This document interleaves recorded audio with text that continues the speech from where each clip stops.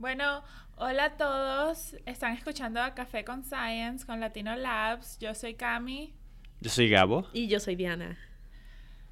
Bueno, vamos a empezar hablando sobre las 3 palabras para describir nuestra semana. ¿Quieres empezar, Diana? Oh, claro, mi semana ha sido muy gratificante, emocionante y por fin estoy haciendo data collection. Entonces eso es muy emocionante, ¿no? Ya voy a tener algo que analizar y no solo escribir hipótesis. Ah, sí, qué bien, qué bien. ¿Y tú, Gabo? Me va bien. Esas son mis 3 palabras. Estoy vivo. Bueno, yo me voy a copiar de Diana y voy a ser emocionante también.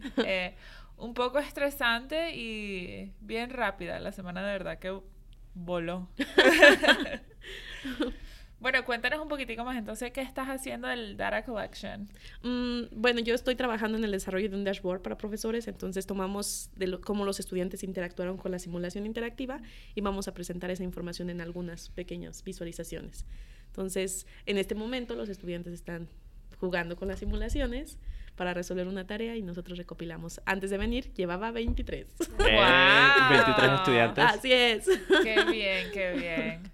Sé que estábamos hablando de eso la semana pasada. Entonces ya tienes 2 clases Así es. que están participando y 23 estudiantes. Sí. Vi que publicaste el link a la simulación. Estuve jugando un poco con el de los resortes. Ay, sí, eso está muy bien, bonito. qué divertido. Sí. ¿Y qué tal tú, Gabo? Bien, pues me va bien. Repito. Esta semana ha sido un poco más tranquila que la semana pasada, ya todo asentándose un poco, agarrándole por fin algún tipo de ritmo al semestre. Decías que era una semana de decisiones la vez pasada. ¿Ya has Sí. tomado alguna? ¿O sigues viendo cuál te conviene más? Sí, mucho de eso se resolvió. De hecho, justo después de que salí de la grabación la semana pasada, fue un momento de reflexión para mí. Darme cuenta, bueno, un poquito de sentirme tranquilo con el proyecto que estoy haciendo, ir preparándome mentalmente para dar la presentación, ir viendo qué cuento hay que contar. Yo creo que eso es una de las partes más importantes de ciencia, es como que la historia y el Sí. cuento para de verdad poder hablarlo bien y decir y como que tratar de captivar a las personas. Entonces, A los es que muy no importante. son expertos en tú. Exacto. Y la mayoría de las veces como que tú eres el único de verdad experto en ese como que aspecto como que chiquitico en tu proyecto. Sí. No, eso es lo que uno aprende en la escuela graduada. Uno se convierte en el experto de lo que sea, de lo que está estudiando. Uh-huh. Y pues el punto es cómo compartir eso de una forma que sea bueno para ti y también, pues, traiga a la gente. Sí, que sea interesante, que las Así personas es. digan, oh, wow, como que... Y que se vayan, aunque sea entendiendo un pequeño Un punto. aspecto sobre la conversación. Pues lo que comentamos la semana pasada, ¿no? La importancia de compartir los resultados académicos a la sociedad, puesto que son sus impuestos los que nos mantienen aquí. Exacto, sí. Y es tan importante porque también yo creo que a las personas les interesa saber sobre la ciencia. Estaba hablando con Nico también que estoy tratando de involucrar más aspectos de ciencia en mi Instagram para mis amigos, porque ellos siempre me preguntan qué haces y todo eso. Entonces me parece como que una manera divertida de tratar de hablar sobre la ciencia y he recibido tantos comentarios positivos que yo nunca me esperé que las personas de verdad como que se interesaran. ¿Y publicas solo de tu investigación o de ciencia en general? De ciencia en general, empecé un poquitico sobre mi investigación y tuve muchos aspectos positivos, entonces también como que empecé a hablar sobre como que la ciencia del café y todo eso, entonces, porque todo el mundo toma café, Sí. entonces, pero bueno, lo único que voy a decir de mi semana, porque estoy súper emocionada sobre esto, porque lo acabo de ver hoy, es que mi primera mi primer artículo fue publicado en el internet hoy. ¡Felicidades! Eso sí es. Entonces, de verdad que me sentí como que al fin, como que llegué como que a un pequeño aspecto que puedo ver alrededor y decir, ok, estoy como que aunque sea no al final de la montaña, pero estoy como que a una buena altitud. Es un paso muy grande el que ya tu nombre cuando te busque en Google. ¡Exacto! Muestra algo que no sean tus fotos en Facebook. Exacto. Un proyecto terminado. Así es. Entonces, la próxima etapa. Pero bueno, vamos a empezar a hablar sobre el tema de hoy, que va a ser Diana, que lo va a decir. Entonces, empieza tú, Diana. Muy bien. Bueno, el tema del que queremos hablar es acerca del impacto que tiene la ciencia en el estudio de desastres naturales y cómo llega esa información a la gente para que tome medidas al respecto, ¿no? ¿Por qué decidimos hablar de esto? Porque se ha cumplido un año del huracán en Puerto Rico, del que espero Gabo nos pueda dar más información. A ver cuánto. Y del terremoto que hubo en México hace un año, ¿no? Y como pues entre los investigadores que luchan para poder dar la información correcta a las personas y tomen medidas adecuadas y las fake news que solo están haciendo a veces desastres, ¿no? Más desastre. Así Sí. es, desastres con los desastres, ¿no? Entonces pues ese es el tema del día de hoy. Bueno, ¿qué tal si hablamos un poquito acerca de los 2 desastres que estamos conmemorando entonces, aniversarios? Palabra. Sí, de verdad. Pero me interesaría saber, Cami, un poquito de tu perspectiva como alguien que no estuvo en ninguno de los dos. Yo sé que, pues, me imagino que, Diana, tú tienes familia y amigos. Yo estaba en la Ciudad de México cuando eso pasó. Wow. Pues yo no estaba en Puerto Rico cuando el huracán, pero igual mi familia todavía está ahí, todos mis amigos, ¿sabes? Sufriendo por eso. Y no sé, como un poco de lo que se vio de afuera. Sí, bueno, yo creo que la primera cosa de verdad que fue algo extremadamente shocking porque me sentí en una posición que quería ayudar y quería hacer como que algo para poder ayudar a esas personas, pero no sabía qué hacer. Entonces, porque algunas veces escuchamos sobre varias organizaciones que toman plata, pero de verdad no usan ese dinero para lo que tú esperas que lo usen. Entonces, ese fue como que mi primer acción, como que quería hacer algo porque aunque yo no soy de Puerto Rico, como crecí en Miami, tengo muchos amigos que son puertorriqueños y una de mis mejores amigas, Nikki, hola Nikki, si estás escuchando, es puertorriqueña y también tiene familia allá. Y de verdad que le pegó muy duro porque no solo era que su familia estaba en una situación caótica y que muchas cosas estaban pasando, pero también era ver al futuro. Ok, tengo un abuelo que está allá, ¿cómo vamos a poder darle sus medicaciones? ¿Cómo vamos a poder hablar con ellos? Porque también otra cosa era que la comunicación no existía, porque entonces sabías que algo terrible había pasado, pero no te podías comunicar con esas personas, no podías ver si estaban vivos. Entonces, de verdad que lo único que pensaba era, ok, ¿cómo puedo ayudar? ¿Cómo puedo, aunque sea, dar lo más mínimo para contribuir a esta situación? Uh-huh. Y hasta ahorita como que me siento que todavía necesitan ayuda, especialmente las personas en Puerto Rico. Entonces, aunque ha pasado un año, esas personas todavía están sufriendo las consecuencias de ese huracán. Y pues a mí una de las cosas que... Yo nunca he estado en zona de huracanes, entonces algo que diferencia entre estos dos fenómenos es que uno sí se predice, ¿no? Sí se alcanza a ver de va a llegar esta cosa, ¿no? Entonces tú estabas comentando que ¿fue una conferencia o sabes de una investigación que precisamente a eso se dedica? Pues estoy tomando una clase y le he comentado un poquito acerca de ciencia usable y cómo creamos ciencia que sea útil para gente y útil para quién y todo. Muy interesante, me gusta mucho, lo recomiendo. Muy útil. Pero una de las cosas es que 2 de las profesoras que están coenseñando la clase trabajan en el Centro Nacional de Investigación Atmosférica y Meteorológica aquí en Boulder. Y entonces mucho del trabajo de estas profes, Olya Wilhelmi y Rebecca Morse, es de cómo comunicar las predicciones de los modelos meteorológicos de formas efectivas, porque mucho de lo que se ve, especialmente en Estados Unidos, es que cuando hay aviso de huracán, la gente no evacúa de sus casas al lado de la playa. Igual en Puerto Rico no hay mucho lugar a donde evacuar, pero muchas de las personas subestiman el riesgo del huracán porque han vivido por uno. ¿Cómo comunicar ese riesgo? Y me imagino eso llega un poco al punto de la semana pasada, de cómo los científicos nos comunicamos efectivamente con el público. Y también hablar sobre el riesgo, porque sí. Lo que pasaba en Miami es algo muy similar, porque en Miami nosotros somos una zona de huracán y hemos tenido unos que son muy catastróficos, como Andrew, y sí. También tuvimos uno que se llamaba Wilma, como que ese fue hace muchos años atrás, pero las personas no se preparaban porque también tenemos unos huracanes que dicen que van a ser categoría 5, no sé qué más, pero después llegan y son un tropical storm, una tormenta tropical. Entonces te da como que en las personas piensan, no, ese cuando llegue aquí va a ser una tormenta tropical, entonces no se preparan, pero después el día antes del huracán está todo el mundo en los supermercados comprando agua y todo eso, y algunas veces no están las cosas que necesitan y ya es muy tarde. Sí. Genera caos, ¿no? Sí. No, todo el mundo ajetreado, como, esto sí va a ser bien malo, ¿no? Y pues mucho de lo que trabajan en sus estudios las profes es cómo interactuar efectivamente, no solo cómo hacer mejores modelos necesariamente, porque los modelos meteorológicos pues están bastante sofisticados, hay mucho dinero, muchos recursos yendo a esa área, pues trabajan en visualizaciones diferentes. Una de las cosas más peligrosas de un huracán es la marejada, que viene el mar, entra hacia la tierra, más que la lluvia o los vientos. Esas inundaciones se llevan casas, sí.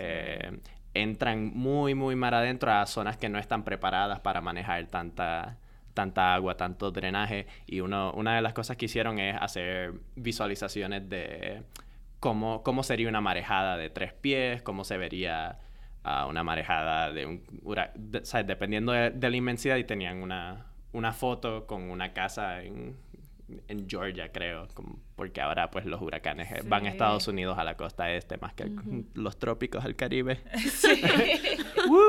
Por primera No. Espero que todo el mundo se proteja en la temporada sí. de huracanes, es muy difícil. Pero teniendo una casa con una marejada de 1 pie, como se ve, de 3 pies, de 10 pies, y viendo cómo la gente mide ese riesgo en su mente, cómo ven eso comparado con la categoría del huracán. Porque, por ejemplo, la categoría del huracán solo mide la lluvia y el viento. No mide cuán intensa va a ser la marejada, así que un huracán categoría 1 o 2 muy bajito puede traer mucha agua dentro de la tierra. Wow, yo no sabía eso. Eso también es interesante, yo tampoco lo sabía. Y pues es que son fenómenos tan complejos. Sí. Porque yo con la experiencia que tengo es que una de mis mejores amigas en la Universidad de Guanajuato, ella estudia incendios forestales. Entonces, cómo se van a propagar los incendios y qué medidas se tienen que tomar para proteger y frenar el incendio. Y comenta, ¿no? Ella trabaja también con simulación de la numérica. Propagación, así es. Y es que son tantos los factores, porque de los 1000 factores que hacen que el fuego se propague, realmente mi tesis de doctorado abarca como 10, ¿no? Porque no puedo con tantos factores al mismo tiempo. Y si alguno de los otros es más prepotente, mis cálculos ya no sirvieron tanto, ¿no? Wow. Entonces, la información que yo estoy generando tal vez no muestre correctamente cómo el incendio se va a mover. Y pues acá con los huracanes también debe haber tantos factores que cuando predicen, yo creo que cuando mandan la información a las personas es lo máximo que puede pasar. Algo en estos factores, en estos cálculos, cambió y llega como tormenta tropical y la gente empieza a perderle valor a la información que se está dando. Exacto, ¿no? Sin considerar. No confían en la información. Y eso es algo, pasa mucho con la meteorología, como pues... O sea, si te dicen que va a estar lloviendo y luego el día sale soleado, pues como la persona como consumidora de la información meteorológica dice, bueno, ¿cómo puedo confiar en esto? Pero igual para los científicos, bueno, ¿cómo puedo comunicar que esto no es exacto? Así es, que la probabilidad de que esto pase es el 60%, ¿no? Sí, exacto, pero nadie quiere escuchar de probabilidad. Las personas quieren escuchar o va a pasar o no va a pasar. Sí, pero de verdad con esos aspectos son tan complejos que de verdad tenemos que comunicarlos un poquitico más, con un poquitico más ciencias. No sé si más ciencia, sino más hablando mejor con las personas, sí. Yo diría... Esparcir más esta información, ¿no? De que estoy diciéndote que solo es la 60% Exacto. de probabilidad de que pase. ¿Qué significa eso? Sí, exacto. ¿Qué significa? ¿Cómo? Así es, ¿no? De 10 ¿Cómo te veces afectaría que te diga, esto? 6 puede pasar, ¿no? Bueno, en vez de ciencia, más estadísticas, un poquito. Así es. Creo que es eso, algo que la gente no entiende y dicen, ay. Sí. Y es cuando subestiman lo que está pasando, ¿no? Y Diana, cuéntanos a nosotros cómo fue tu experiencia en México cuando estabas allá durante el terremoto. Fue una situación bastante extraña porque fue como progresivo, ¿no? Wow, sí. Hubo una serie de terremotos y empezó pequeño, luego fue uno de intensidad grande que destruyó varias cosas y luego fue el de la Ciudad de México que fue el más grande de esa sucesión, ¿no? Entonces, entre las réplicas, que la gente, en el caso de terremotos, no sabe que no hay aviso. Ajá. Entonces, a pesar de que la ciudad ya cuenta con una alerta sísmica para que la gente tenga algunos segundos, porque tampoco es como que tengas mucho tiempo cuando suena, pues sí había gente molesta, ¿no? De que tanta alerta sísmica para que no cuente, para que no nos haya avisado a tiempo y en partes no sonara. Entonces, ese sí fue un trabajo de los investigadores que hay en la UNAM en este caso, de tratar de comentarles a la gente, no podemos predecir esto. Algunas alertas sísmicas suenan cuando ya está pasando y las precauciones que debes de tomar cuando se tiene este tipo de situaciones, ¿no? Entonces, no fue un terremoto tan grande. Algo que llamó mucho la atención de las personas es que 30 años antes había el mismo día. El mismo día. Así es, había sido el terremoto más grande de la ciudad, ¿no? Que sí destruyó mucho y que muchas vidas se perdieron. Entonces, ese día iba a haber un simulacro. Eso fue lo que yo escuché, sí. Yo ni siquiera quería ir, ¿no? Yo estaba con la idea de que yo tengo trabajo que hacer. Yeah. Entonces, no voy a participar en ese simulacro. Entonces, fue como que un poco de confusión porque en los lugares que sonó la alerta ¿esto es el simulacro o qué está pasando, no? Dios mío. Sí,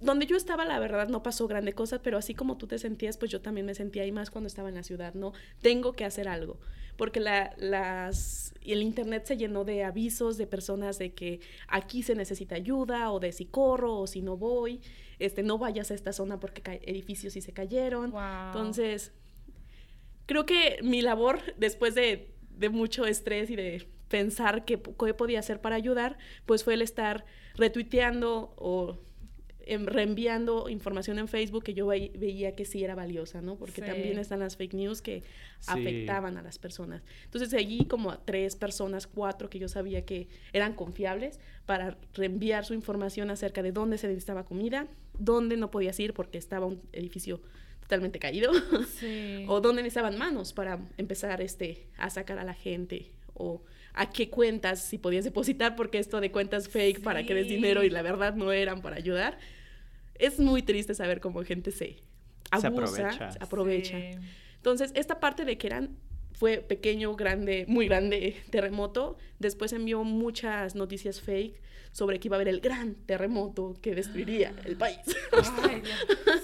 Y pues ya sabes cómo es la gente, se genera caos, compras masivas, voy a comprar alimentos porque ya no va a haber, y pues de personas que no enviaban a sus chicos a la escuela, porque qué tal si tiembla cuando porque tembló a la 1 de la tarde cuando los niños estaban en la escuela, y cuando yo estaba en la calle, lo que más veía eran mamás corriendo a las escuelas para ver que sus niños estuvieran bien, ¿no? Sí. Entonces, pues esto es un fenómeno que necesita información más inmediata y que no tiene mucho tiempo para prevenir. Sí, eso es una dinámica muy, muy distinta, que, ¿sabes? El tipo de información que necesitas justo cuando sucede es muy distinta a la de preparación. Entonces, para un huracán, pues uno puede ir preparándose desde semanas, días antes de que dé, pero para el terremoto uno siempre tiene que tener su plan de acción listo. Y para el huracán, pues serviría también tener un plan desde antes, como, bueno. Pues lo que sugirieron mucho es avisarle a la gente ¿saben que la Ciudad de México es zona sísmica? Y hubo mucha información en Facebook y en las redes sociales con mapas sobre las placas tectónicas, explicándole a la gente por qué se generan, cómo se generan los terremotos, qué tipos de terremotos hay, qué es esto de la escala y en la escala, qué números son los peligrosos. Entonces esa parte me gustó. Y prevención de pues por mucho de que esto haya pasado en 30 años, Sí. Más vale tener siempre una mochilita Sí. con algunas cosas. Y al menos los primeros meses, por ejemplo, mi roomie y yo sí hicimos un pequeño botiquín de emergencias en una bolsa de plástico o cualquier cosa. Pero son cosas que dices, ay, por favor, a mí nunca me va a pasar y pues más vale estar prevenido, Sí. ¿no? Siempre. Y yo creo que lo más importante entre los dos diferentes situaciones que están en un caos es preparación y también tener información que puedes confiar, porque si estás en Facebook y estás viendo fake news y estás viendo noticias que de verdad no sabes si son buenas, estás tratando de donar pero no sabes si estas organizaciones son buenas, entonces como que siempre estar preparado y también siempre saber de dónde viene la información. Así es. Entonces acá, por ejemplo, en mi caso, mi situación fue de que viene de estas organizaciones que yo sé que sí son estudios científicos, pues entonces mi ayuda, porque es lo único que podía hacer, era volver a reenviar esa información a las personas que yo sabía que tenían miedo o que querían hacer algo, ¿no? Sí, especialmente ahorita que estamos tan conectados, deberíamos usarlo de la mejor manera posible. Y a mí lo que me gustó mucho fueron estas organizaciones que se dieron a la tarea de hacer, pues algunas fueron imágenes de, mira, este es México y estas son las placas tectónicas, ¿no? Ay, qué bien. De manera que diga, cualquier persona no diga, ay, qué aburrido, sino de, oh, ya entiendo, ¿no? O ya sé por qué estos son los estados más peligrosos, ¿no? Sí. O por qué sigo viviendo aquí. Eso es una de... No me gustan los terremotos, así que adiós, Ciudad de México. Pero bueno, qué buena conversación. Ya vamos Se nos a terminar. acabó. Se nos acabó el tiempo. Pero gracias a todos por escuchar. Yo soy Cami. Yo soy Diana. Yo soy Gabo. Hasta la próxima.